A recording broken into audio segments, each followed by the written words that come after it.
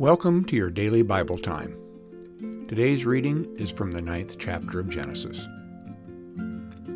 After the great flood had subsided, God said to Noah, "This is the sign of the covenant that I make between me and you and every living creature that is with you, for all generations. I have set my bow in the clouds, and it shall be a sign of the covenant between me and the earth.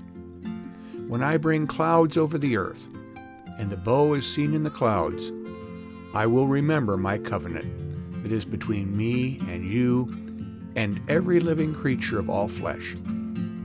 And the waters shall never again become a flood to destroy all flesh. When the bow is in the clouds, I will see it and remember the everlasting covenant between God and every living creature of all flesh that is on the earth."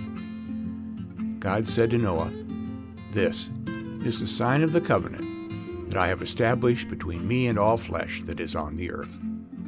Here ends the reading. God punished evil humanity by sending a great flood. Of all the people on earth, only Noah and his family survived. After the flood, God promises Noah that he never will again seek to destroy all of creation. He places the rainbow in the sky as a sign of this promise.